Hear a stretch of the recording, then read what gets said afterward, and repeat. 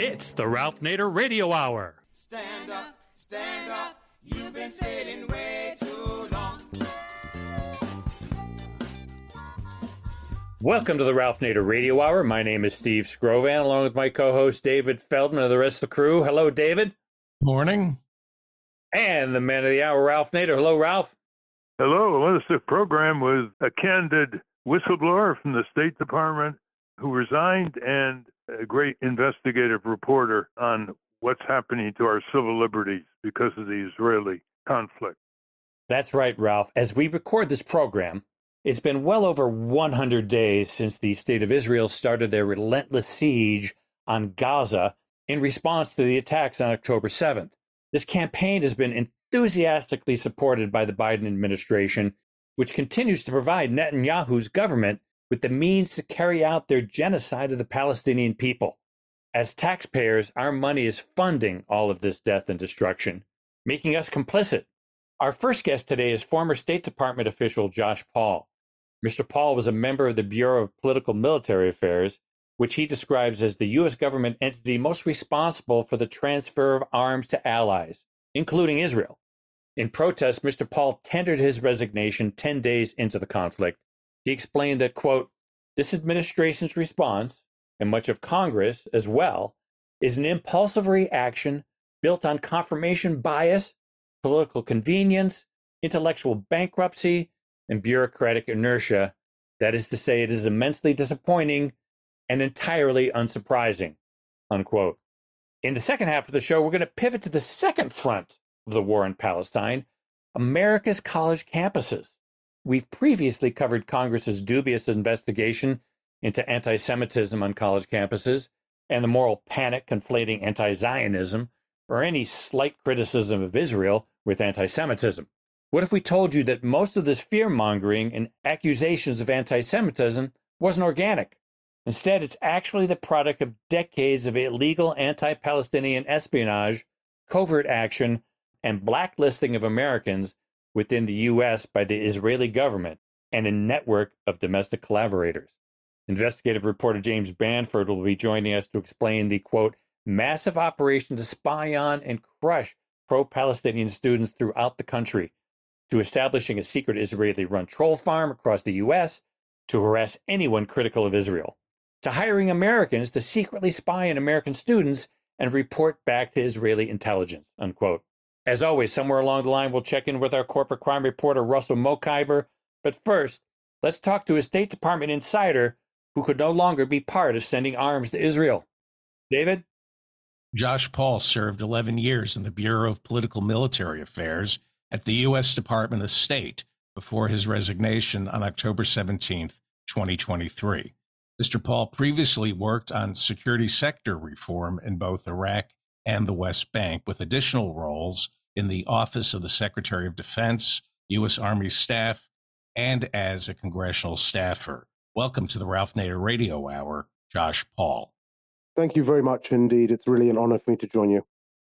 Thank you very much, Josh. You, so far, are the only quasi-high official of the State Department to resign in protest. What's your read about others resigning as a matter of conscience from the State Department? Is there a lot of upset and dissent that reflects your concern that this issue of the Israeli-Hamas conflict is not being fully debated and fairly debated in the State Department? Yes, I think there are a lot of people, and I've heard from very many of them, who are immensely frustrated and disappointed and troubled by the stance that the Biden administration is taking, and particularly within the State Department, where people, I think, understand not only the moral failings of our current policy, but also the practical failings and the impact that our current approach is having on our relations across the world and our ability to rally America's allies and partners around the issues that we care about. So I think there are a lot of people who are very deeply troubled and who are taking actions within their roles to try and address those, including through the formalized dissent channel, where many people have expressed concerns and recommendations to the Secretary on a change of course, and as well through more public channels. We've seen public letters, we've seen a vigil outside the White House of executive branch staff, and in the last 24 hours here as we speak on Wednesday, We saw a day of grieving, a day of mourning, in which many public civil servants took part, not including, not going to work as they mourned the losses of the last few months. So I think there is an immense amount of frustration and effort being made to change the course. Unfortunately, it does not seem to be registering yet with the Biden administration. Well, the State Department's original charter back in Ben Franklin days was diplomacy and customs. And it seems to be more a Secretary of War than a Secretary of State.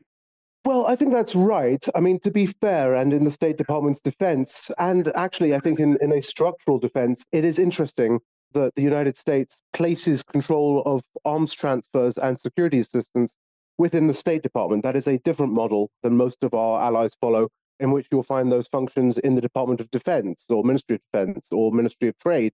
And there is an advantage to putting them in the State Department so that they can be considered as tools of foreign policy, along with other diplomatic tools, such as economic assistance, such as, of course, diplomatic engagement. So there is an advantage there, but of course there is also inherently, by doing so, a militarization of foreign policy, particularly when we look at the massive amount of funding that is provided for military assistance. And of course, the way that providing that assistance then links us to the actions of our partners, whether we want to be complicit in those actions or not. So I think there is a bit to unpick there. But you are right. We have seen increasingly, and particularly since September 11th, a militarization of our foreign policy and an increasing reliance on tools such as arms transfers, such as security cooperation, to pursue diplomatic objectives. And that is a problem. Before we get to that, let's talk about Congress. What do you take of this overwhelming defeat of Bernie Sanders' proposal regarding weapons aid to Israel just now? There were only 11 senators who voted with him, and his proposal on the floor of the Senate was turned down. What's your take on that? So it's obviously very disappointing, but I don't think it's surprising. One of the things that stood out to me several months ago when I resigned was that typically when we are talking about human rights issues connected to arms transfers, Congress is an ally in terms of raising those concerns, in terms of speaking up, holding hearings, pressing for delays while we figure out and understand what is happening. That was not the case in this context. In this context, Congress was pushing as hard, if not harder, than the Biden administration itself to rush arms to Israel in the context of Gaza. So I think there is a blind spot in our foreign policy, including when it comes to Congress's consideration of these issues and of the humanity of the Palestinian people.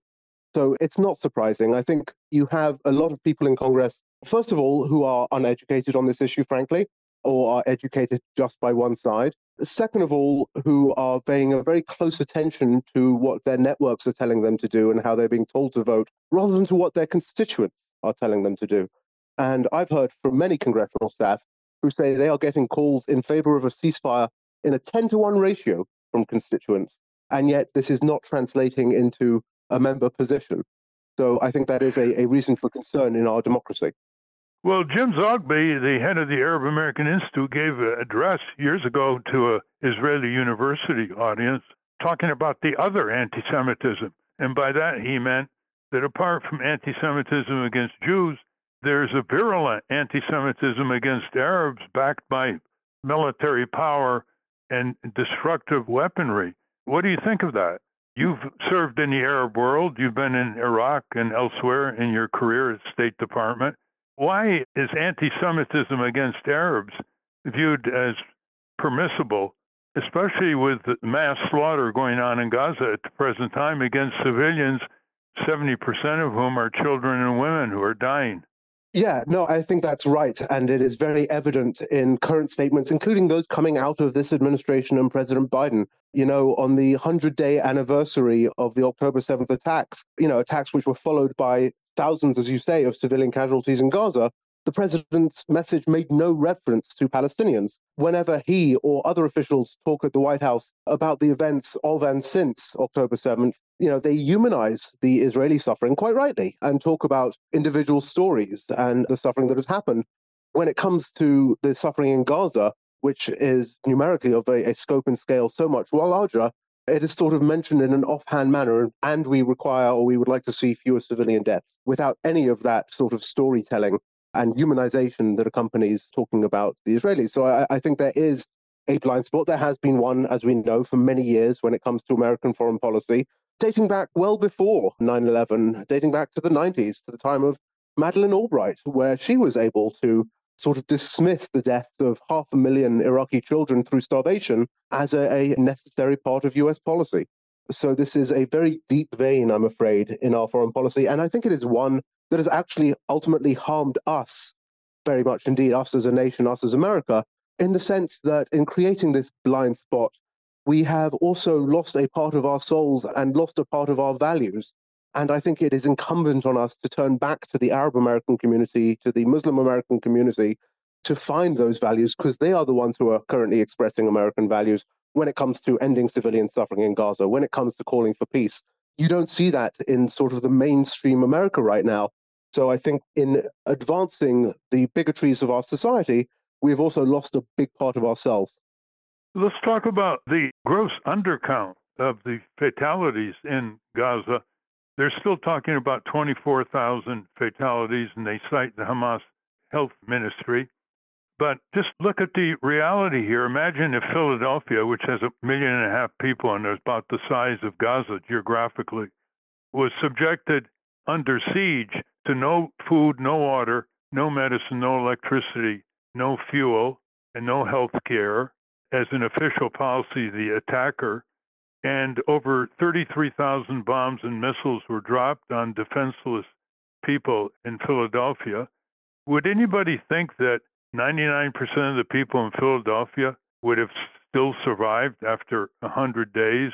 Hamas seems to have an interest in lowballing its own fatalities because it doesn't want to be criticized more by Gazans for not protecting them at all. What's your view of this undercount, and what do you think is the real minimal estimated casualty toll in terms of dead and injured? Yes. And it's not just you who is saying there's an undercount, it is actually the Biden administration as well.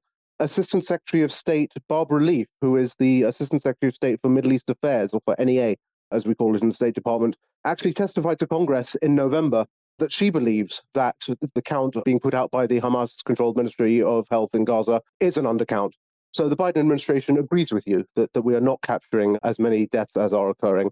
In addition to that, as you say, I think and I fear that we are actually just at the very beginning of this humanitarian crisis, that as many as have been killed by Israeli or rather by American bombs, frankly, in the last few months, there could be many times that number who will succumb to disease and starvation in the rest of this year. I don't know that the world is prepared for that. I certainly know that the humanitarian community is not being allowed to prepare for that in terms of their access to Gaza that would be needed to prevent this. So I think we are at the start of a very dark period, unfortunately. It might be added that 80% or more of Gazans have been displaced and they're living exposed to the elements or under tents, mostly in the southern part of this tiny enclave, which is only twice the size of the District of Columbia. Now, let's go to the core of your expertise, Josh Paul. Over the years, there was an embargo on Gaza by Israel, which is considered illegal under the international law.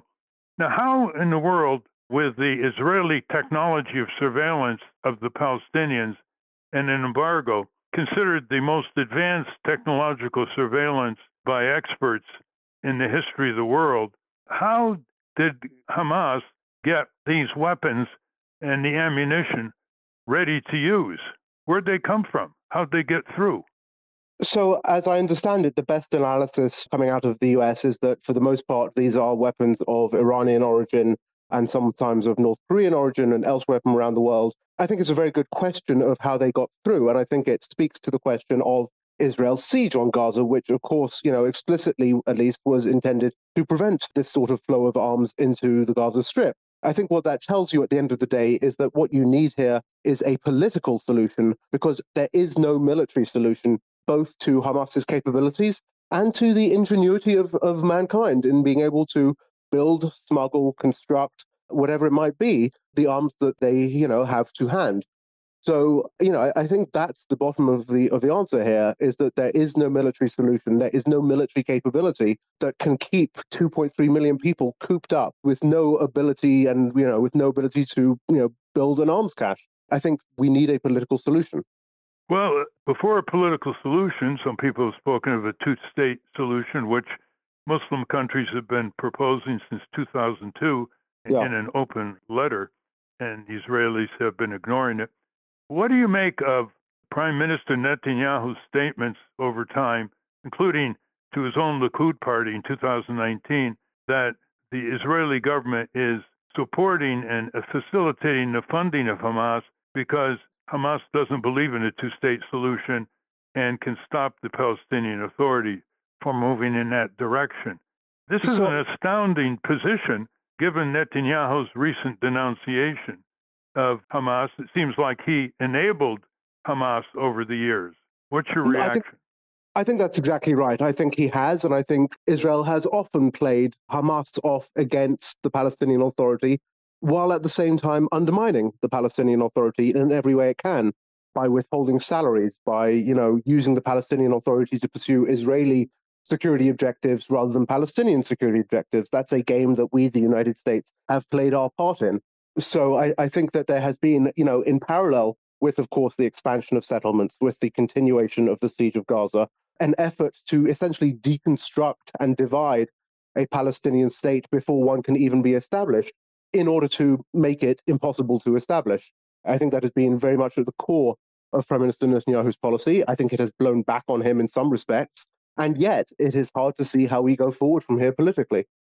Well, let's talk about humanitarian aid here. We've been listening to Joe Biden saying he wants more humanitarian aid, and it's already funded by the U.S., and there are hundreds and hundreds of trucks ready to come in with food, medicine, shelter, and the necessities of life. And the Israelis are letting in anywhere from 50 to 100 trucks, but they can't get to their destination because of the bombing and the broken up roads, and the hospitals are not around operating, most of them, to receive this aid. Is Biden talking with a forked tongue here? I mean, he's shipping all kinds of arms unconditionally, as you know better than most, to the Israelis. Can he turn the screws on them and say, I want 600-700 trucks a day going into Gaza, which was the case before October 7th, because people are dying, being injured, sick, babies dying without this humanitarian aid hour by hour. What would you say to the president that he must do right now? Every day, hundreds are dying. No, I think he absolutely could be doing a lot more, and I think he's choosing not to. I think his policy and America's policy remains to prioritize Netanyahu's explicit policy, which is the destruction, quote unquote, of Hamas over the humanitarian needs of the Palestinian people. It took 3 months of negotiations with Israel to get them to open the Kerem Shalom crossing into the south of Gaza from Israel. There is still the Erez crossing in the north of Gaza, where there are still many thousands of Palestinians stranded and trying to sort of survive, which Israel has not opened. That's another option. There are also options, for example, I think there is a significant concern that the only option for Palestinian people in Gaza to get humanitarian assistance might be to leave Gaza. If that is the case, of course, not only are we talking about another Nakba, essentially, but, that doesn't have to be the case if they were able to process into, for example, the Negev. That is not something that people are even talking about. So, and that would keep people on the land. So, there are any number of options that President Biden could be pursuing, but the proof that he is not is that he is not using any of the leverage that he has with the government of Israel in order to pursue those options. So he is not making military assistance conditional upon the provision of humanitarian support. He is not making military assistance balanced against, for example, action in the United Nations to call for a ceasefire or to at least get out of the way of those who are calling for a ceasefire in the United Nations. He is simply asking nicely and then saying that he is all out of options.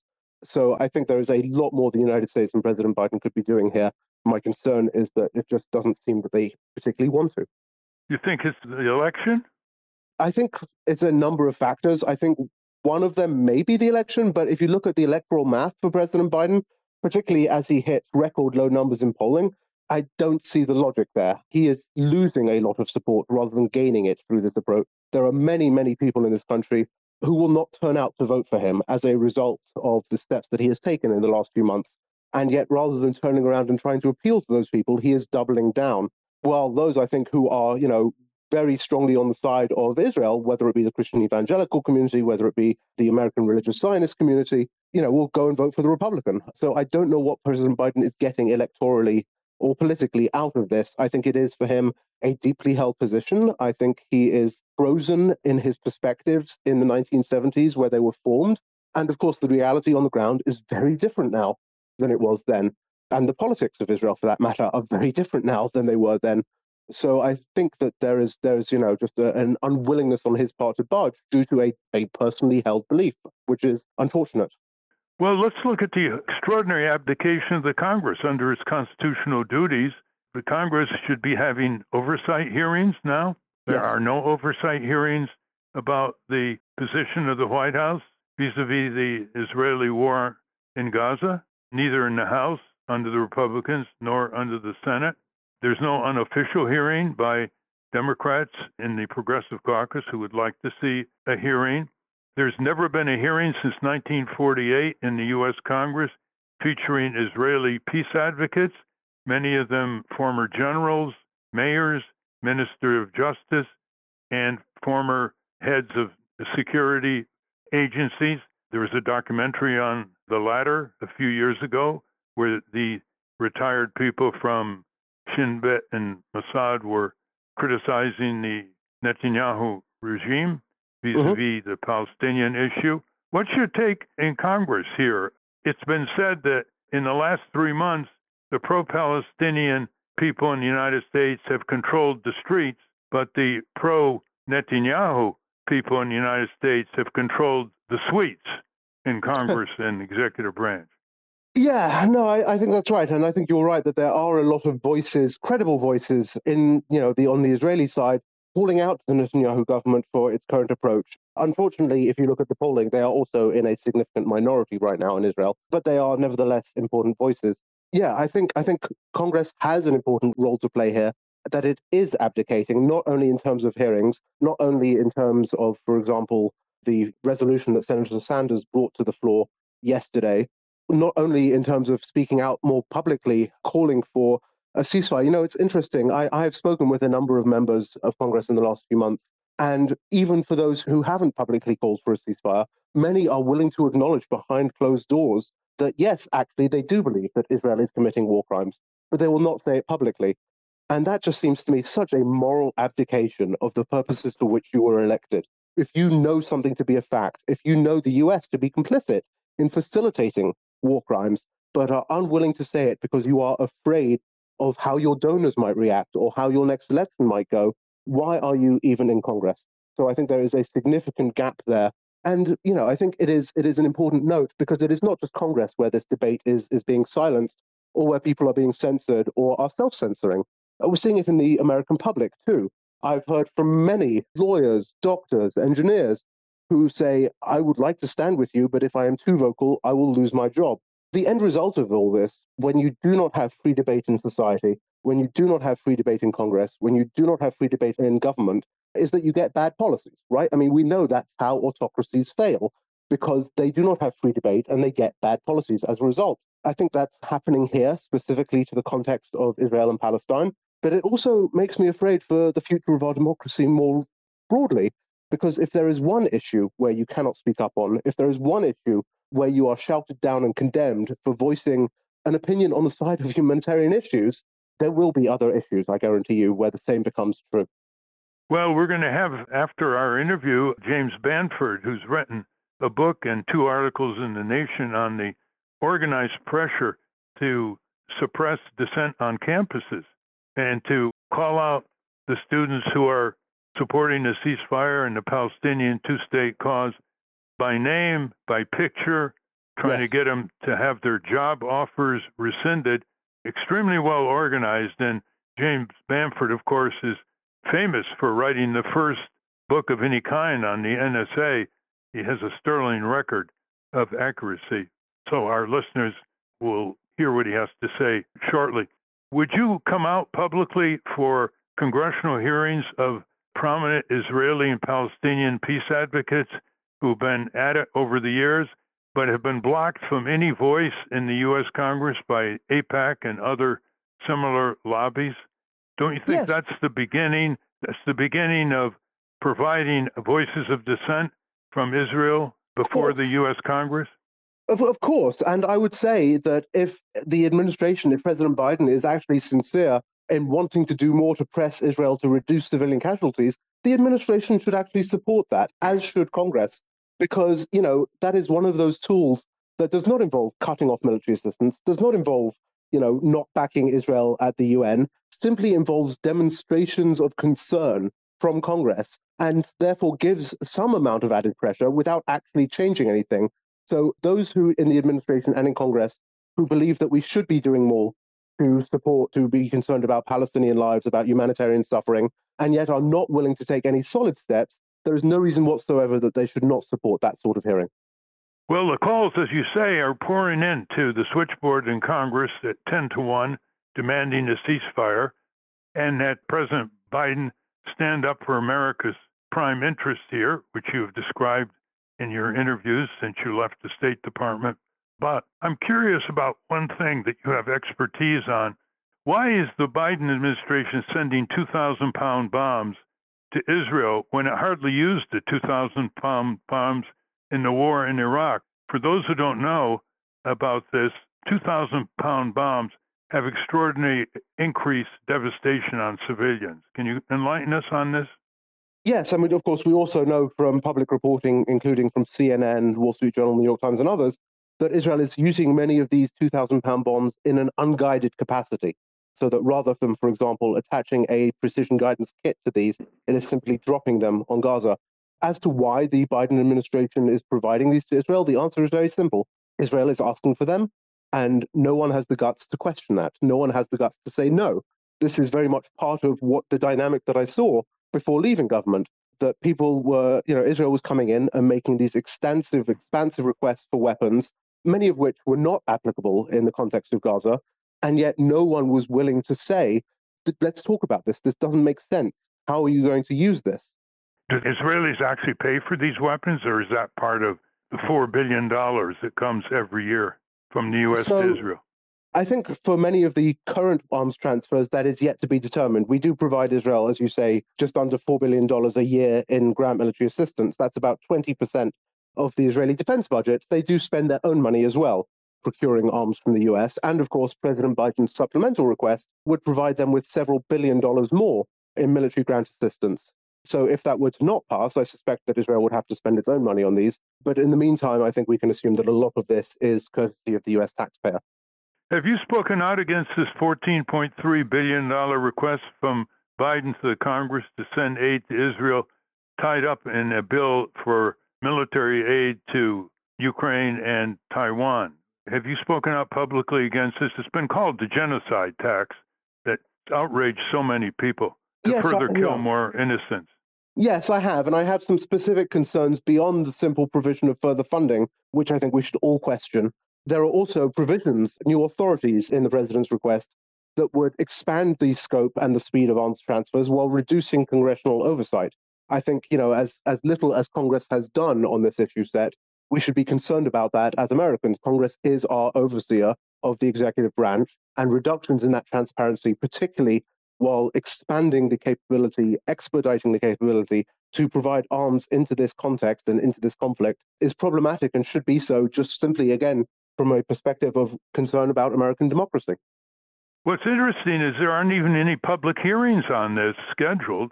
Congress has aborted its public hearing function, and it's given over the years the power to declare war to the presidency under very vague standards when Congress has the exclusive power, as James Madison pointed out, in the Constitution to declare war. There are all kinds of violations here of law. It seems like the U.S. and empire and the micro-empire of Israel don't feel like they have to adhere to any international laws, the Geneva Conventions, the Genocide Convention as well. What's your view of the State Department not ever raising these issues, not saying to the White House, I think you should go to Congress on this, given our interpretation by the legal advisor of the U.S. Constitution? So let me first say that I have an immense amount of respect for the State Department lawyers. They are, really hardworking, thoughtful, insightful people. I think The problem is that for any legal team within government, any legal institution within government, within the executive branch, their job often becomes to interpret the law as broadly as possible in favor of the presidency. And in many of these cases, what we have here is a problem of how the executive branch interprets the law so that it does not bind the hands of the president. And that leads to all sorts of difficult consequences when it comes to, for example, the application of human rights vetting that is in law under the Leahy laws for Israel or for other countries for that matter, when it comes to determining whether a country is engaged in a continuous practice of gross human rights abuses.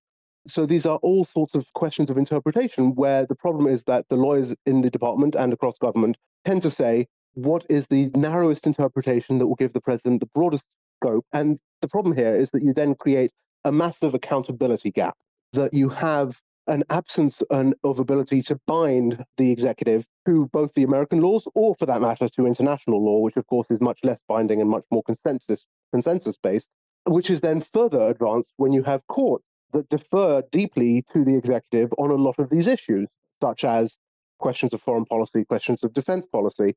So there is really very few hooks in the current structure that provide a means of accountability, a means of holding people to account, a means of questioning decisions. This is in Congress's hands to fix.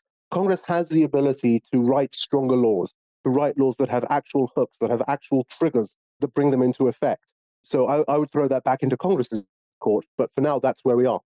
Do you see a wider war occurring? The papers are full of projections that this war is widening. It may involve neighboring countries. It may involve Iran. Biden keeps saying that he's working vigorously to make sure that doesn't happen, but the U.S. has bombed in Syria recently and Iraq and Red Sea. And what's your view here? Is it going to go out of control? Look, I hope not, but the answer is the longer the conflict in Gaza continues, the greater the risks of that sort of escalation become. And that is another reason why it should be in the US interest to press Israel to end its bombardment of Gaza, to end its invasion of Gaza as quickly as possible. Because the longer this lasts, the more the risks increase. Well, let's go to Steve and David and Hannah. They want to ask you a couple of questions or make a comment. Steve? Josh, the stated goal of the Netanyahu government is to eliminate Hamas. My question is that even possible? It's not like they're wearing uniforms. It's a small fundamentalist philosophy. It's an idea. Is that really, or is that just PR that they can eliminate Hamas? So I don't know what the thinking was at the start of this operation on the part of the government of Israel, but it is not a feasible goal, right? They might be able to significantly and for a significant amount of time degrade the military capabilities of Hamas. In fact, I'm sure they've already done that. But you cannot go to war against a political movement, and you cannot go to war against an ideology. This is a political problem that requires a political solution. And I think this really creates some significant challenges when you start wondering about what comes in the post-conflict space. You know, if we are talking about Palestinian self-determination, there is inevitably going to be some support for Hamas, given particularly the events of the last 3 months and how Hamas looks compared to the fecklessness, frankly, of the Palestinian Authority. So I don't know how you go forward from here, from this situation that has been created, with either certainly no military solution or a political solution that is workable for people. But the short answer to your question is no. What I fear will happen is that there will not be a ceasefire, that Israel will keep this an open-ended conflict and feel free to sort of, strike at whoever it says is Hamas or Hamas-linked. Of course, Israel has painted a very broad swath, including through the comments of its president, who has said it is a whole nation that is at fault here or that is involved here. But even, assuming that that is not sort of, the case, I think we will still see Israel feeling that it has a free hand to bomb, to strike Gaza, Palestinians in the West Bank, of course, which we've seen increasingly in the last few weeks, for years to come. And that is just a recipe for a continued humanitarian and political disaster. David? What would happen if we had a real isolationist government here in the United States that said, no more foreign aid for Israel, no cooperation on Iron Dome, we're just protecting our own interests, to basically neglect, abandon Israel? First of all, let me just say, I'm not personally advocating for an isolationist approach writ large by the US. I think we do have an important role to play in the world. I wish we played it better, and with more humanity. But when it comes to Israel's ability to stand alone, I think would succeed. It has. So let's talk about the defense sector. We provide Israel with $3.3 billion a year in foreign military financing. Israel is allowed to use a significant portion of that on its own defense industrial base. And over the years, over the tens of billions of dollars, what that means is that Israel is now actually a top exporter of weapons. So, Israel has a strong defense industrial base. Israel has the means to support the military operations it wants to do if it is willing to pay the cost in terms of raising taxes, if it is willing to, take those sorts of approaches. And of course, Israel also has burgeoning partnerships with many countries in the region, including, of course, through the Trump administration's Abraham Accords, which connected it with the United Arab Emirates, with Morocco, with others. So I do not think that Israel is entirely dependent on the United States in the way that it would have been 20 or 30 years ago. That said, a complete cutoff now or significant conditioning of our arms would force Israel to make some much tougher decisions about where its actual defense requirements lie and where it actually wants to use the weaponry that it has. Anna? You've served under different presidents. Why now? What about this situation just snapped it for you? Yeah, thank you. So I think it was two really main factors, one of which was the scale and the scope of the Israeli operations in Gaza, which we have seen in just over 3 months now, have more destruction of houses than the firebombing of Dresden, have killed more journalists than in any conflict since World War II, have killed more children in 3 months than have died in Ukraine in 2 years. And of course, this is all being done with our bombs, with our money, with our weaponry, with our support. So that was the first factor, was just the sense that we were a part of this absolute horror that is unfolding on the ground. And the second, of course, is this lack of debate and the sense that, yes, you're absolutely right. I've been involved in many morally perilous, you might even say morally tortuous decisions in the State Department, in the security assistance, in the arms transfer business, with many countries, of course, that the United States has relationships with that are autocracies or that are human rights abusers. In all of those previous situations, I and others in the department have been able to raise concerns and had those concerns addressed in some way or form, in a way that made me feel that I was doing more good by being there than I would be able to do if I was not there. The difference here, again, in addition to the scale of what is happening, was that there was no space whatsoever for that sort of raising of concerns, for those questions of how do we mitigate some of these outcomes? How do we stop some of these or reduce some of these civilian casualties? Simply this rush to arm. And given that lack of space, many people who I'm talking to now in government who are thinking about resigning raise the question of, well, if I'm not there, who will be doing my job? Will it be someone who is going to care about the issues I care about, or will it be someone who is just going to rush forward on whatever they're told to do? In my situation, it didn't make any difference who was going to be doing the job because this was the policy and there was no space to address, debate, or raise concerns about it. Well, we've come to the end of our interview. Is there anything you want to say that we haven't asked you about? And has the media treated you well and given you a voice? So I think I have been fortunate in that respect, at a time when there is a lot of censorship around this issue, to have been given a voice by the media. And I think part of the reason for that is what I look like, right? I think, I am a middle-aged white guy who is therefore able to say things and to speak about truth that many people who do not look like me would be shouted down for.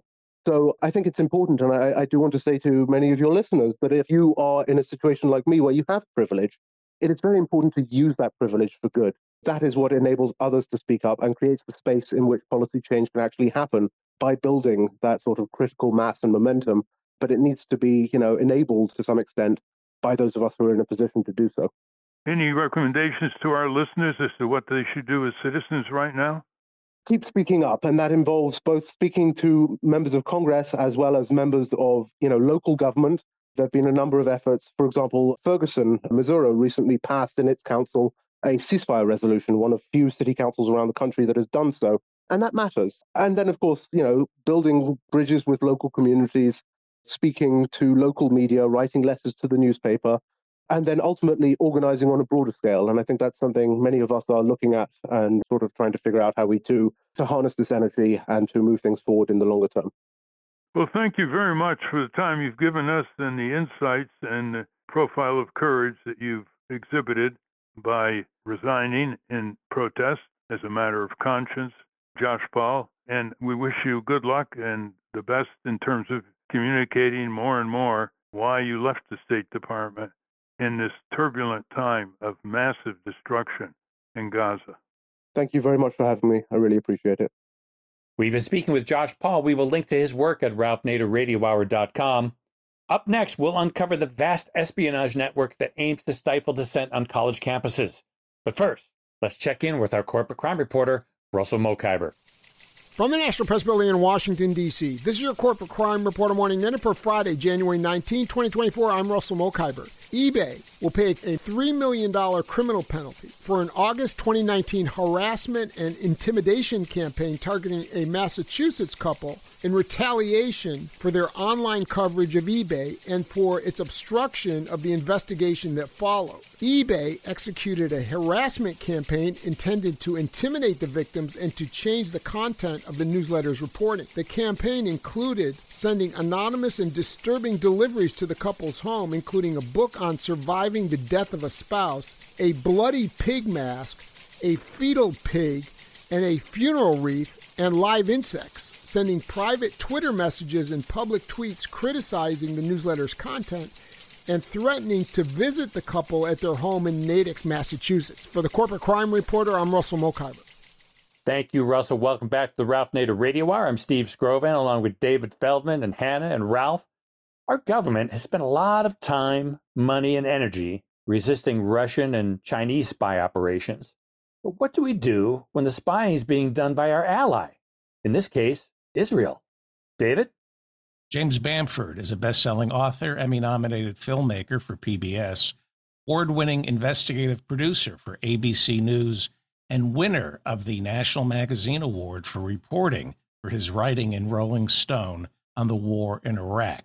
He is the author of the first book ever written on the NSA, as well as other books, including Spy Fail, Foreign Spies, Moles, Saboteurs, and the Collapse of America's Counterintelligence. Welcome to the Ralph Nader Radio Hour, James Bamford. Great. Thanks for having me on your show. Appreciate it. James Bamford, for years, has been one of the most proficient, accurate, important investigative reporters and authors in our country. He wrote the first length report on the secretive, gigantic national security agency known as the NSA, which doesn't even have a congressional charter. He has had a sterling record of accuracy, and he has published 2 articles recently in The Nation magazine. One of them is titled Israel's War on American Student Activists. For years, the Israeli On-Campus Coalition, a little-known organization with links to Israeli intelligence, has used student informants to spy on pro-Palestinian campus groups. And then in the second article, he goes into more detail on how organized this is, who's paying for it in the U.S., and its connections to similar groups in Israel. What's your thesis here? Well, the thesis is that Israel's been doing a lot of spying, covert operations, troll farms, doxing, all kinds of things in the United States for not just years, but decades. And the FBI never does anything about it. I mean, they put a secret agent in the Trump campaign. The FBI went after Russia, but it never went after Israel. So there's all these, that was pretty much one of the key themes of the book I wrote, Spy Fail, was the fact that these spies come over here, especially Israel, and nothing happens. The FBI, with regard to Israel, turns its eyes away and nobody gets arrested, and it just goes on and on. And do you think some of these groups should be filing under the Foreign Agents Registration Act of the U.S. Treasury? Tell us about that. Well, I think some of these groups should be arrested for being agents of a foreign government. Yeah. I mean, if you're an American and you're contributing money and support to a clandestine foreign operation, clandestine foreign agency of a foreign government, then that's pretty much the definition of being an agent of a foreign government. So, the FBI has gone after the Senator Menendez from New Jersey for his connections to Qatar and Egypt, and it went after the mayor of New York for foreign connections, but it's never gone after anybody for foreign connections to Israel. And that's where really most of these foreign connections are. Tell us what happened in Harvard University when the Harvard Palestine Solidarity Committee issued a public letter with students signing on. as students have done throughout the years on civil rights, pro-peace, closing the Vietnam War, Iraq War, and so forth. But this time, something different happened. Can you explain? Yeah, this time there was a huge action against them. There was a doxing truck that showed up at Harvard, a truck that had electric signs on the sides of the truck that listed the names and addresses and detailed information about the signers of it, and then went to the houses of some of these people, the truck.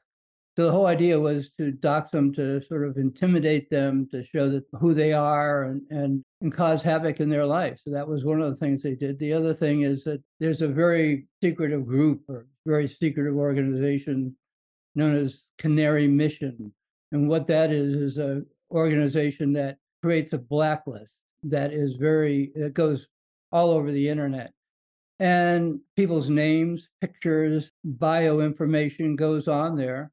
And the people are derided for what they've said against Israel, basically. So they're called anti-Semitic and different things like that.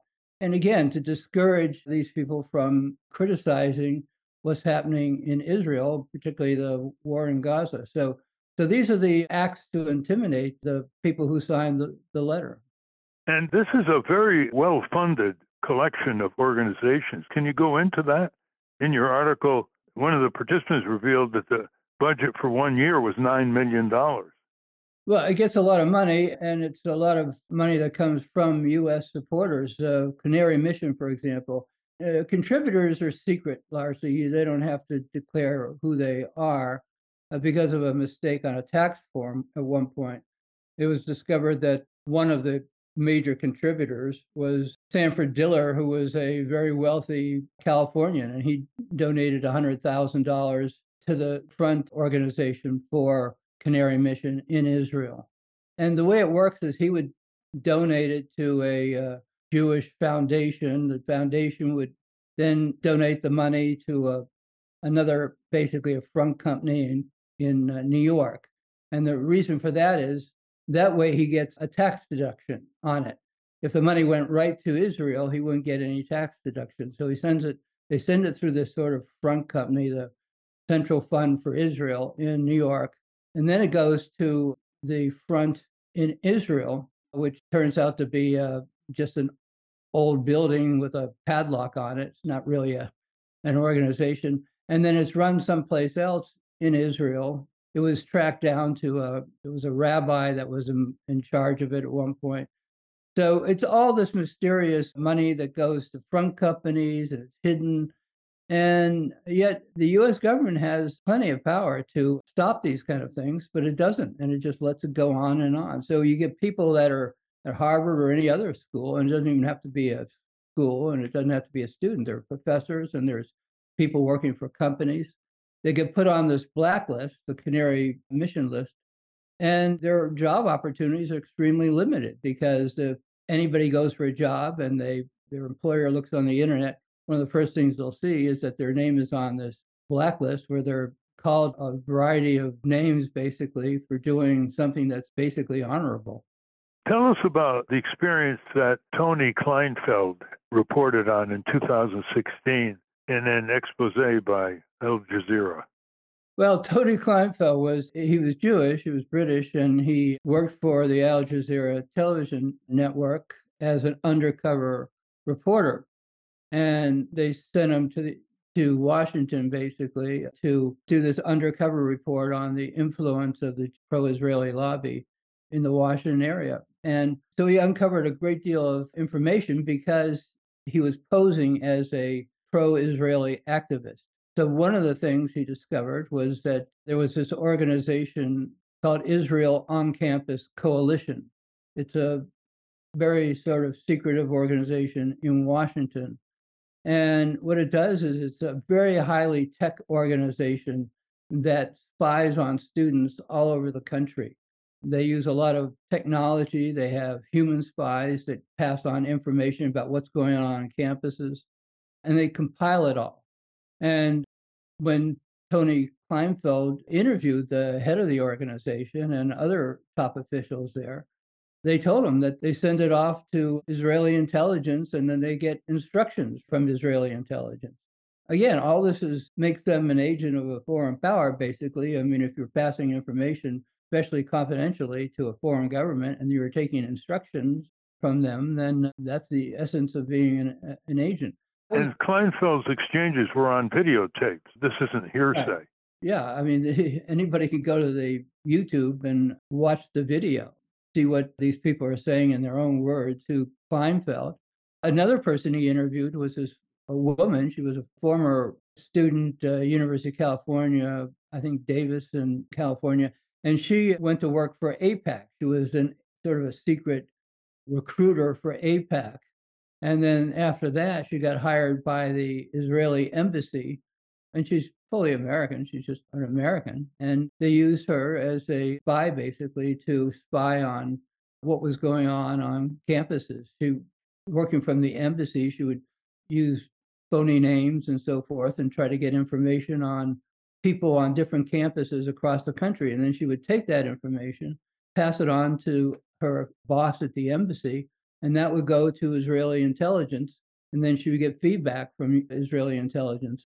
What is ICC and its war room-like command center? Well, the ICC is the Israel on-campus coalition. It's a war room set up to surveil students all over the country.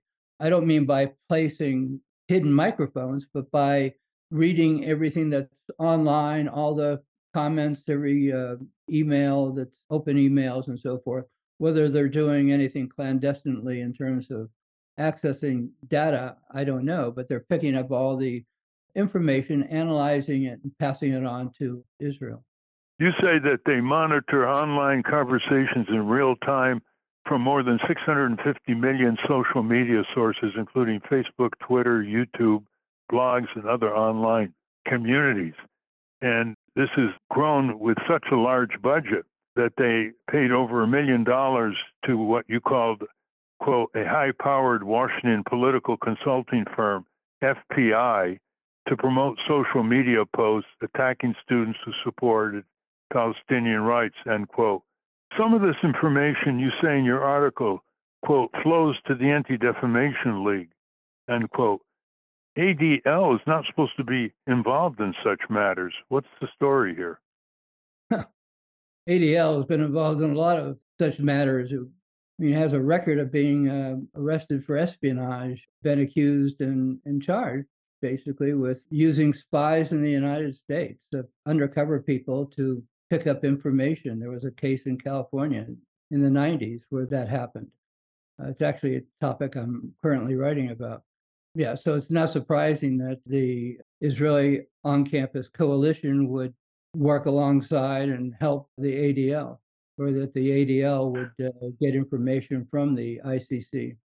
Well, you're critical of the FBI, which has taken a pass here. They're not investigating, they're not enforcing the law. They don't have any such inhibitions against Islamic American groups. You spoke to some people who were retired from the FBI and they were a bit more candid. Tell us about that. Yeah, that was the point I was just trying to make there, was that it's not really the agent level or the street agent level. I know a lot of FBI agents. I've dealt with FBI all my life. So I've interviewed a lot of agents, and on the street level, they'd like to, that's why they join the FBI, to arrest people and catch people doing crimes. The problem is, once it starts working its way up, I interviewed the former head of counterintelligence for the FBI. Didn't want his name mentioned, but I asked him about this whole thing. Why is there no investigations going on? And he basically said, there are investigations going on. We have investigated. The problem is, once they send it up to the Justice Department, nothing happens. I mean, the FBI can't do anything. All the FBI can do is recommend that action be taken. The Justice Department has to do the prosecution. And when it gets up to the Justice Department, nothing happens. And that's because the Justice Department is a political organization, basically, with, the White House not wanting to create a issue that might create a loss of votes during an election. And if you start arresting Israelis and bringing pro-Israeli groups into court, that's not going to win you a lot of votes with a lot of the people who are pro-Israeli supporters. Well, we're out of time. Thank you very much, James Banford. Again, you have broached the frontiers of the public's right to know about what's going on in government and its related connections, wherever they may lead you. Thanks for having me on your show. It's a great platform to be on. So thanks again. We've been speaking with James Banford. We will link to his extensive body of work on this subject at ralphnaderradiohour.com. I want to thank our guests again, Josh Paul and James Banford. For those of you listening on the radio, that's our show for you podcast listeners. Stay tuned for some bonus material we call the Wrap-Up, featuring Francesco DeSantis with In Case You Haven't Heard. A transcript of this program will appear on the Ralph Nader Radio Hour Substack site soon after the episode is posted. Subscribe to us on our Ralph Nader Radio Hour YouTube channel. And for Ralph's weekly column, you can get it free by going to nader.org. For more from Russell Mokhiber, go to corporatecrimereporter.com. The American Museum of Tort Law has gone virtual. Go to tortmuseum.org to explore the exhibits. Take a virtual tour and learn about iconic tort cases from history. We have a new issue of the Capitol Hill Citizen. It's out now. To order your copy of the Capitol Hill Citizen, Democracy Dies in Broad Daylight, go to capitolhillcitizen.com. And remember, don't forget to continue the conversation after each show. Go to the comments section at ralphnaderradiohour.com and post a comment or question on this week's episode. The producers of the Ralph Nader Radio Hour are Jimmy Lee Wirt and Matthew Marin. Our executive producer is Alan Minsky. Our theme music, Stand Up, Rise Up, was written and performed by Kemp Harris. Our proofreader is Elizabeth Solomon. Our associate producer is Hannah Feldman. Our social media manager is Stephen Wendt. Join us next week on the Ralph Nader Radio Hour, when our guest will be Stephanie Fox from Jewish Voice for Peace. Thank you, Ralph. Thank you, everybody. It's been quite a program. Profiles and Courage. Hi, this is Jimmy Lee Wirt, and welcome to the Wrap-Up. First, Ralph has a couple of additional questions for Josh Paul. Well, the savagery of some of these senators' statements is really amazing. After October 7th, Senator Tom Cotton said, in regard to the Israeli assault after the Hamas assault, that he wouldn't mind if the Israelis made the rubble bounce in Gaza. And Lindsey Graham, the senator of South Carolina, Republican, has similarly talked about the mass homicidal efforts that he supports.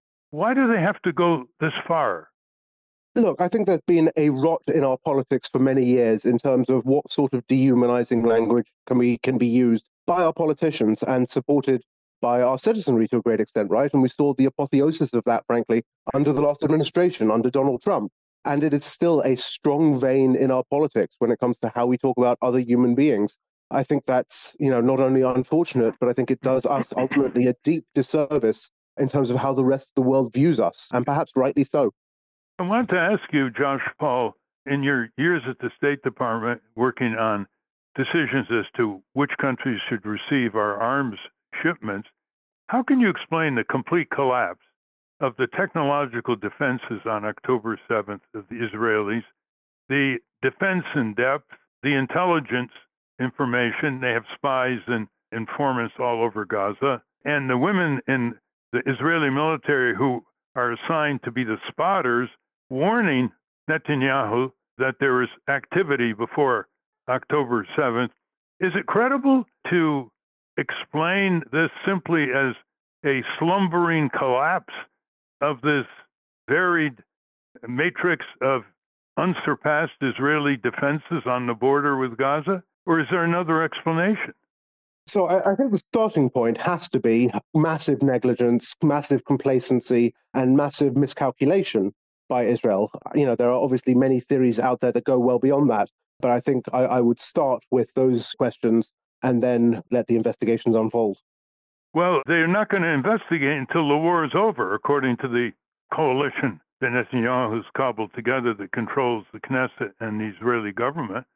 So isn't this something that the U.S. has to take an interest in? Yeah, and I think the U.S. probably is conducting its own assessments of exactly what happened. Certainly those were underway at the time I left government, but I'm unable to speak to intelligence matters. Josh Paul, a quick question. the Israeli military bombardment has also killed over 135 United Nations staff. They've blown up schools, UN relief centers, health centers. Why isn't the State Department taking a stronger stand on this part of the bombardment with its presence at the United Nations? Yeah, I wish I had an answer for you other than that.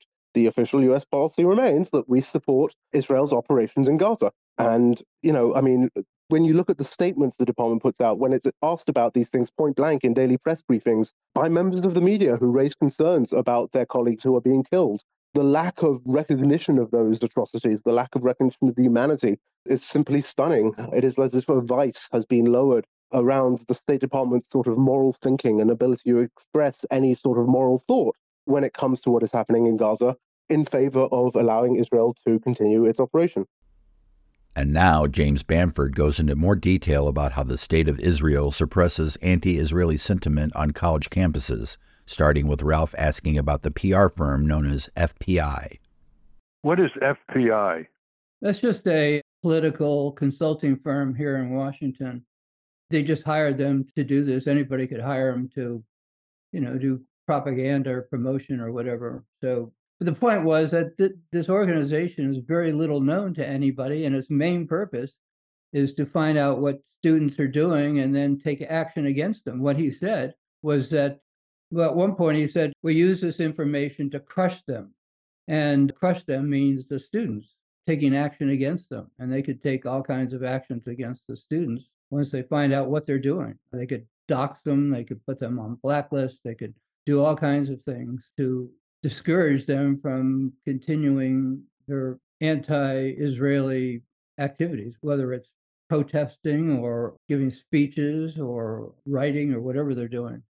Well, you mentioned that Jonathan Greenblatt, who's the executive director of the Anti-Defamation League, called these students, quote, radical actors indisputably and unapologetically regulating dehumanized Jews, end quote. That was in 2022. And he pointed the finger to Jewish Voice for Peace, along with Students for Justice in Palestine. It seems like the assault on American civil liberties, which is being imported from that conflict in the Middle East, is not distinguishing the validity of any of the protests. How effective has this intimidation been, James Bamford? Are they effective in discouraging students and faculty from signing on petitions, joining marches in cities around the country? How effective is all this organized technology and pressure and doxing been? Well, it's been very effective. I mean, you could just see in the last month or so, presidents of two universities have resigned. They had congressional hearings on this, sort of McCarthyistic hearings on this. And a lot of this, the problem is they're talking about anti-Semitism, but in reality, what's going on is anti-Israelism. I mean, they're against the country, not a religion. I mean, you could be against Italy without being against Catholicism. So that's the idea, is to commingle those two ideas and then use those to accuse people of being anti-Semitic. And that's the problem, trying to separate anti-Semitism from Zionism or anti-Israeli policies and so forth. And it's very difficult a lot of times for people to separate those. And it's very easy for the people that are going after these groups to commingle those two thoughts. Well, you mentioned that these groups have focused on faculty as well, and you have a case of a professor at the University of California, Berkeley. You want to discuss that? Well, there were several cases involving people at University of California in Berkeley. For example, one of the things that one of the covert operations that Israel formed in the United States was a thing called Project Butterfly. There was a group in Israel that came to the United States. A lot of it was funded by people in the United States. And they set up a covert operation to go after people that they suspected were against Israel. And a lot of these were Palestinians, and a lot of them were academics. So one of the people was at University of California, Berkeley. And they went around and they put posters on all his neighbors' windows on their cars saying that this professor is a terrorist and so forth. And they actually wrote up these reports that eventually became public that were going back to Israel, saying, here's what we did. We launched this operation in the United States. We attacked these many people. We did all these things. And again, nothing ever happened to these people. So there's been a lot of professors in California that have been attacked in a variety of ways, and that was one of them. Well, you also note something interesting, that these people tried to enlist the support of the Jewish Federation of North America and the Jewish Council on Public Affairs. And the enlistment was from a ministry in Israel. And these two groups turned them down flatly. Why did they do that? Well, they did that because they didn't want to be charged with being an agent of a foreign government, which is the problem that a lot of other groups didn't turn them down and are acting as agents of a foreign government, and yet nothing is done to them by the FBI. And that was the key theme of that area that I was writing about, is the fact that there are these groups that are acting as agents of a foreign government, and nothing is happening to them. They're supposed to register as being an agent of a foreign government. They don't do that. And those two organizations I wrote about are two that didn't. They were afraid of that happening, of being charged. So that's the problem here. You have these organizations that are coming here from Israel, and they're connected to the Israeli government. And they're trying to get Americans to support them with money and active support. You know, it's crazy that we're allowing that to go on. Well, why is it that the New York Times, Washington Post, Wall Street Journal, AP, they've done great investigative reporting on very sensitive issues in the past? Why haven't they picked up on this? They don't seem to be reporting anywhere near the depth that you have uncovered here. Well, no, not at all. The information here is out there. Tony Kleinfeld's video is out there. They didn't report on that. They didn't report on Canary Mission. They haven't reported on numerous other things.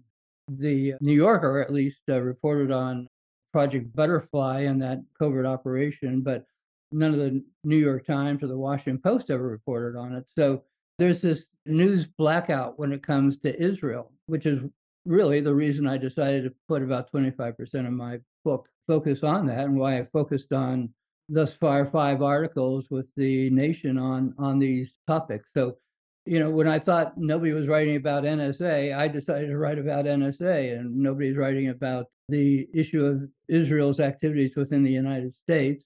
I decided to write about that. And they go after even Jewish students on campus who are sensitive to Palestinian rights. Oh, sure, yeah. I mean, they go out. They don't really make any difference between Jewish students and non-Jewish students. If you're part of a group that's going against Israeli policy, you're a target, and that's the thinking. So Jewish Voice of Peace, which is obviously all Jews, they're one of the key targets of the Israeli intelligence and a lot of these pro-Israeli organizations like Canary Mission and so forth. Well, tell us about this Columbia University Law School professor, Catherine Franke, when she traveled to Israel. There's quite a few people that are professors and students and so forth that go back to Israel because that's where their family is or they have relatives there and so forth. And she was one of them. I'm not sure which one she was, but there were 2 professors that I mentioned. One of the professors went over there, and as soon as she landed, they checked her name against this list, and she saw that among the things they were checking her name on was the Canary Mission list. So once that happened, this professor was put in detention and then sent back to the United States. They wouldn't let her in.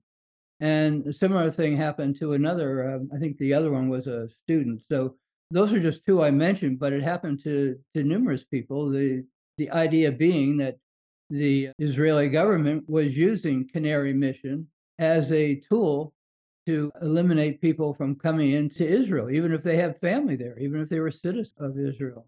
Not necessarily if they were citizens, they probably could come in, but if they were Americans going to visit family, they wouldn't be let in, or they'd be sent back because they were on Canary Mission. So that's where the government and the organization comes into play, where you have a very secretive organization creating this blacklist and putting all these people on there that have done nothing illegal. And then you have the Israeli government using that list to do things that are detrimental to American citizens, basically putting you in detention until you can be thrown out of the country. There are no members of Congress standing up for American citizens here. There's supposed to be several dozen members who are keen on protecting civil liberties, freedom of speech, dissent. Is anything going on? There's a few, yeah, obviously there's a few that are involved in some of these things, not necessarily Canary Mission, although I don't know what's going on in their office. But the problem is it's few don't really make any difference. You need a majority and you need at least a plurality, and you don't have anywhere near that. It goes the opposite direction. It's all towards helping Israel any way they can and turning their eyes on anything bad that Israel does in the United States. It's been going on for years. Again, that's one of the reasons I decided to write about this, because no action has ever been taken against these groups, and it just goes on and on and on. Congress. You think these groups are behind the Elise Stefanik interrogation of the three presidents of MIT, Harvard, and University of Pennsylvania that got so much worldwide coverage and resulted in the resignations of the president of University of Pennsylvania and Harvard? Well, these groups are constantly pressuring universities and professors and academics to avoid criticism of Israel, for example, or commingling criticism of Israel with anti-Semitism. So there was a huge amount of that went into it. I'm not in Congress and I don't have access to their documents. I don't know what they were reading or who they talked to, but that's the whole idea. These are propaganda organizations or pressure organizations. And who better to pressure than members of Congress? I mean, these members of Congress get a huge amount of money from these pro-Israeli groups. President Biden was the number one receiver of pro-Israeli money when he was in Congress, over $4 million.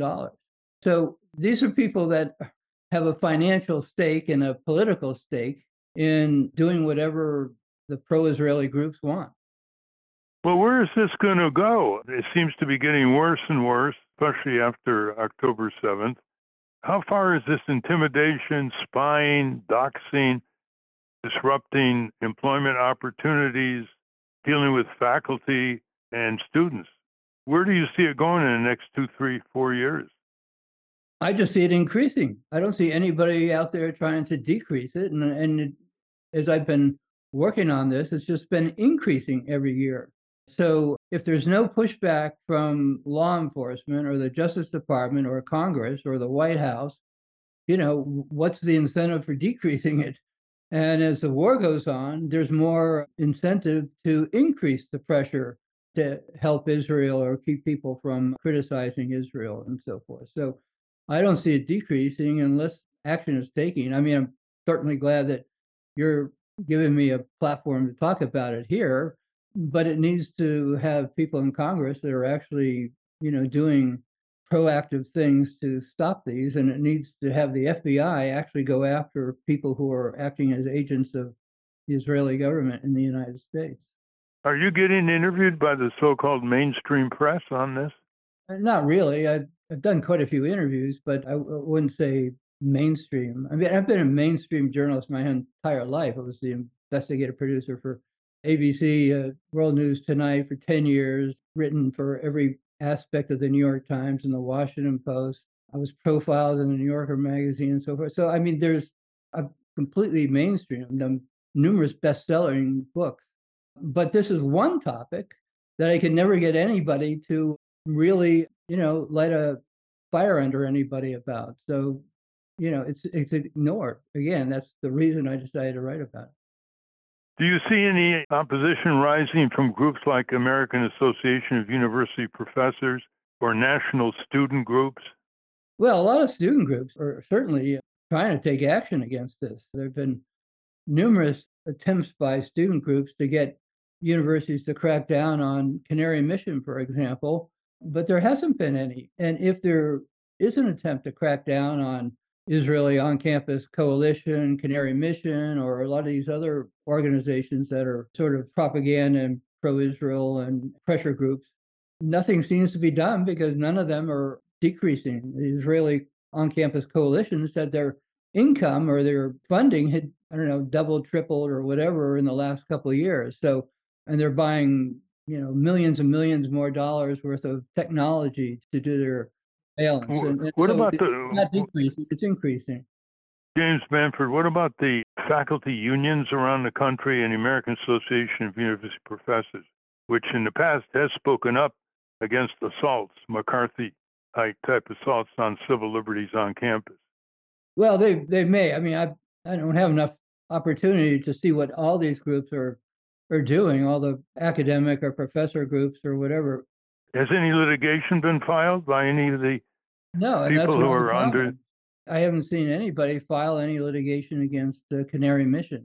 It's just a organization that keeps growing and keeps doxing people, and nothing is done about it because I think there's an enormous fear that if you go after an organization like Canary Mission, they're going to go after you. So there's a big disincentive to go after them to some degree. A lot of this and other information is contained in your latest book. You want to tell us about that briefly? Well, my latest book is Spy Fail. It looks at the failure of U.S. counterintelligence to arrest spies. And we've been talking about one aspect of it. In my book, I talk a great deal about Israel, but I also go into other countries, Russia, China, North Korea, and so forth, how spies from those countries managed to get away with a great deal of espionage in the United States and never get caught. The FBI had somebody from Russia that infiltrated, became a mole in the FBI for about 20 years, Robert Hansen. And within a week of him being arrested, the Chinese intelligence service managed to get a mole into the FBI who stayed there for about 10 years. And it was so blatant, he would take the material. He was posted with the FBI in Honolulu, and he would take the material, fly to China, give it to them, and fly back. And for 10 years, nobody ever caught him. So the book looks at these failures of counterintelligence from a lot of different countries, not just Israel. The title again? It's Spy Fail, SPYFAIL. Finally, Steve, David, and Hannah get in on the action. James, do we have this issue with any of our close allies, say the UK or Germany or Japan, where they have spies recruiting Americans to act as foreign agents to support their policies, or is it just mainly Israel? Oh, no, it's just, as far as I know, it's among allies, it's just Israel. I mean, you have foreign countries, obviously, that have spies in the United States, but in terms of this enormous focus on targeting students and professors and academics and propaganda and so forth, the only one I've ever seen is Israel. David? Congress just passed a 4-month extension for Section 702 of the Foreign Intelligence Surveillance Act, and that allows the NSA to collect online information from non-U.S. citizens who are also communicating with U.S. citizens. How much of that is used to spy on college students and ordinary Americans who are traveling throughout the Middle East? Well, that's sort of the loophole for NSA. You're not allowed to spy on an American citizen without a warrant from the Foreign Intelligence Surveillance Court, the secret court known as the FISA court. The exception is if you're communicating overseas with a foreign person. And that just opens up an enormous door for students speaking to other students or whatever. They have access to that, and that's certainly a problem. I don't have access to what NSA is doing internally at this point, but that was one of the criticisms of this new law, that it didn't take away the NSA's ability to eavesdrop on Americans who were communicating overseas to somebody else. And then that information could go into this sort of big computerized file, basically. And the problem was in the past, the FBI would go in there without any kind of real authority or any kind of real reason. They could just go in there and look for names. And I think the newer legislation puts some more restrictions so they can't just go in there willy-nilly to look at whoever they want to. Anna? I want to circle back to the nonprofit industrial complex of it all. A lot of nonprofits in this country are used to launder money for mega billionaires to hide their wealth. And what I find fascinating and enraging about the section of your Canary Mission article that discusses the nonprofits that help donors get tax exemptions for donating to it.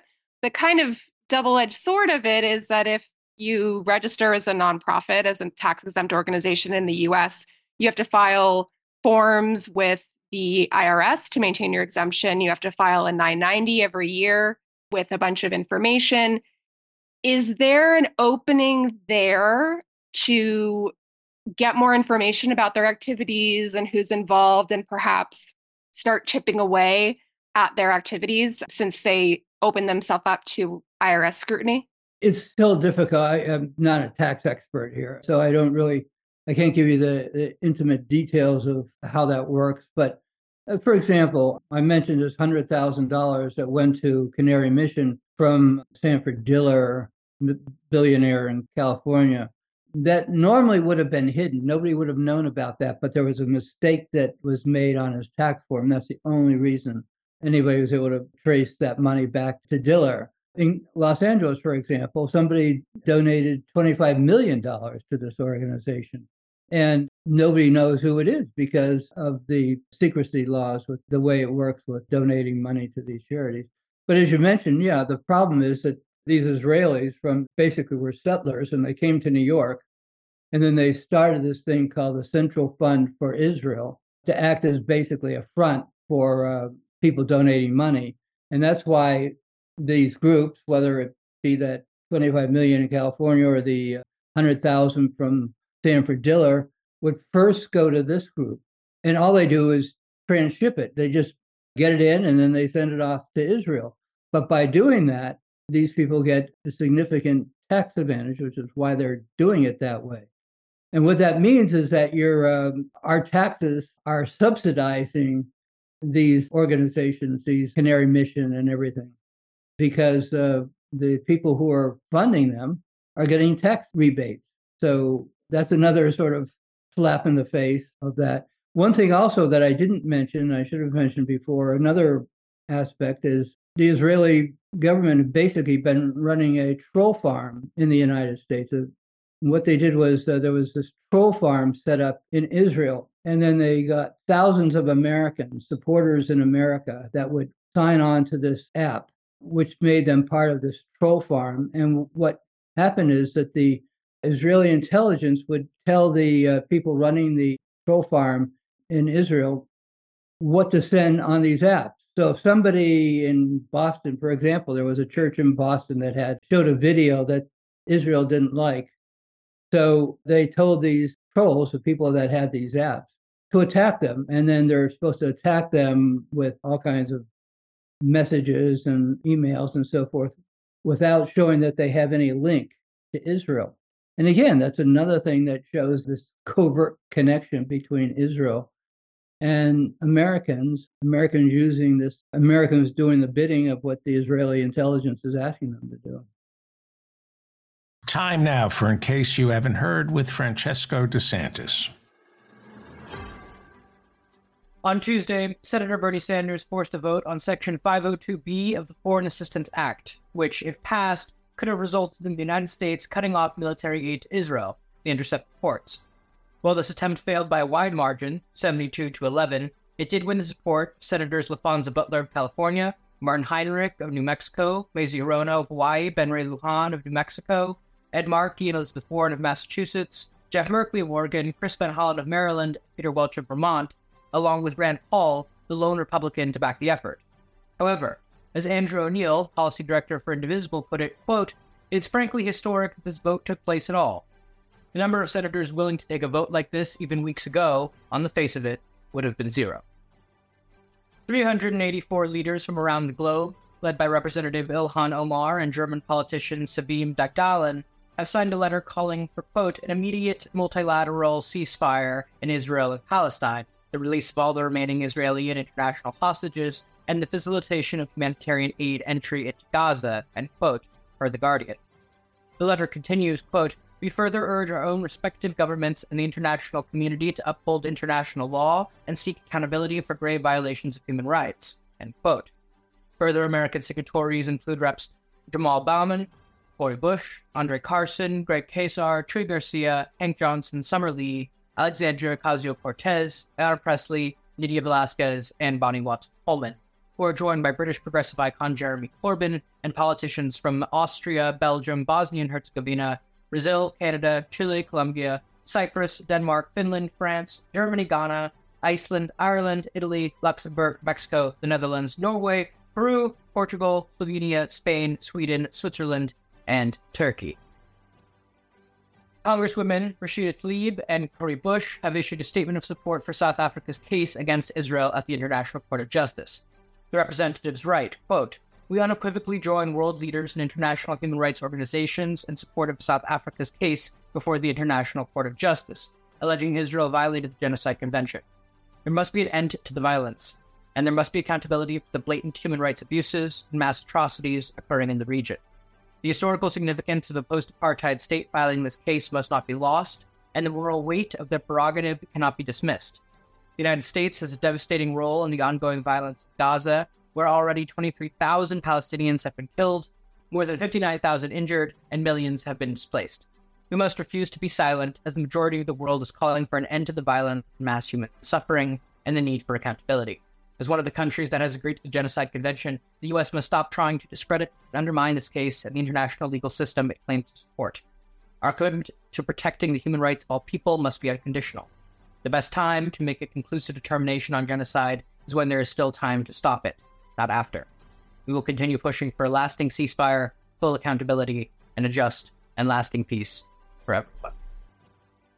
The South African attorney Wikus van Rensburg has formally delivered a letter to the leadership of the United States outlining that his firm, quote, "intends to bring legal proceedings against the U.S. government based on overwhelming evidence that it has and is aiding, abetting, and supporting, encouraging, providing material assistance and means to the Israeli Defense Forces, enabling crimes against the Palestinian people." Legal advocates like Ralph Nader and Bruce Fein have long sounded the alarm that American support for Israel's actions in Gaza are in breach of international law. But it remains to be seen whether the U.S. will stand trial at The Hague for their support of this genocidal campaign. This from Al-Mayadeen. Al-Mayadeen also reports, quote, "In a rare show of dissent, U.S. federal employees from nearly 22 agencies are planning a walkout to protest the Biden administration's handling of the war on Gaza." End quote.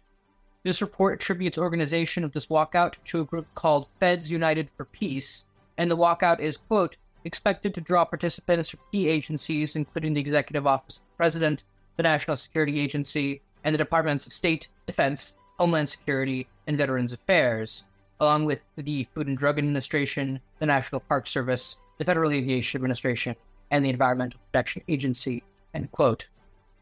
Axios reports that congressional Republicans are planning to retaliate against these workers exercising their free speech rights, with Speaker Johnson saying, quote, "Any government worker who walks off the job to protest U.S. support for our ally Israel is ignoring their responsibility and abusing the trust of taxpayers. They deserve to be fired." The Intercept published an interview with teenage Israelis who are refusing conscription into the IDF. These young refuseniks, almost all a part of the group Mesavot, Hebrew for "we refuse," have been resisting conscription since the large-scale protests against the Netanyahu government last year, when over 230 of them signed a letter stating, quote, "The dictatorship that has existed for decades in the territories is now seeping into Israel and against us. This trend did not start now. It is inherent to the regime of occupation and Jewish supremacy. The masks are simply coming off," end quote. However, these courageous young people are facing an increasingly hostile environment in Israel due to their refusal to serve. We offer them our solidarity. In a massive blow to journalism, the Baltimore Sun has been sold to David Smith, the Baltimore Banner reports. Smith serves as executive chairman of Sinclair Inc., which owns more than 200 television stations nationwide and has been criticized for pushing uniform, right-wing narratives through these channels. In addition to the Sun, Smith purchased its affiliated papers, including, quote, the Capital and Maryland Gazette newspapers in Annapolis, the Carroll County Times, the Howard County Times, and the Towson Times. The Lever has dropped a stunning report on, quote, how Boeing bought Washington, end quote. which lays out the influence network the embattled airline has cultivated in the Beltway. Top-line numbers alone are eye-popping, with Boeing and Spirit Aerosystems spending over $65 million on lobbying and campaign donations over just 4 years. More insidious, however, is what they got for this money, namely safety waivers enabling them to keep unsafe planes in the sky. This report also touches on the case of Republican Congressman Ron Estes of Kansas, a top recipient of this campaign cash, who pressured the FAA to reinstate the 737 MAX, and Senator Maria Cantwell, Democrat of Washington, who received nearly $200,000 from the company and then dutifully, quote, pushed through legislation to exempt Boeing's 737 MAX from a looming safety deadline that would have required changes to their alerting systems, despite concerns from the families of passengers who died in the 2018 and 2019 crashes. Josh Idelson, labor reporter at Bloomberg, is out with two major updates on the United Auto Workers' new campaigns. One, Bloomberg reports the union has, quote, signed up more than 30% of workers at a Mercedes plant in Alabama after hitting the same milestone last month with Volkswagen in Tennessee, end quote, illustrating the durability and success of their union drives at Ford-owned auto plants in the U.S. And two, Bloomberg reports that, quote, Tesla is boosting pay for all U.S. production associates, the latest bump by a non-union automaker following the UAW's big Detroit wins, end quote. Taken together, one gets the impression that auto workers are organized, on the march, and have momentum behind them. Finally, in Guatemala, Bernardo Arevalo of the Semilla Party has finally been sworn in as the president of that country, beating back multiple attempts by the corrupt ruling elites to undermine his ascension down to the moment of his inauguration.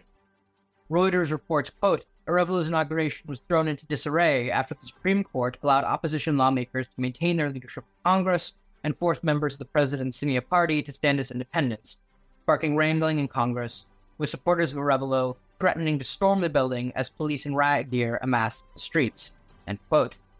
Arevalo managed to weather the storm, however, in part because he was aided by other countries' leadership. USAID Administrator Samantha Power, opposing the power grab, tweeted, quote, there is no question that Bernardo Arevalo is the president of Guatemala. We call on all sides to remain calm and for the Guatemalan Congress to uphold the will of the people. The world is watching, end quote. Meanwhile, presidents and foreign ministers present at the inauguration released a statement forcefully avowing, quote, the will of the Guatemalan people must be respected, end quote. Progressive International's David Adler reports. Renowned investigative journalist Alan Nairn added, quote, what is clear is that even if Arevalo succeeds in taking power as president, he will be governing under siege. This has been Francesco DeSantis with In Case You Haven't Heard. And that's a wrap. Join us next week on the Ralph Nader Radio Hour when we welcome Stephanie Fox of Jewish Voice for Peace. Until next time.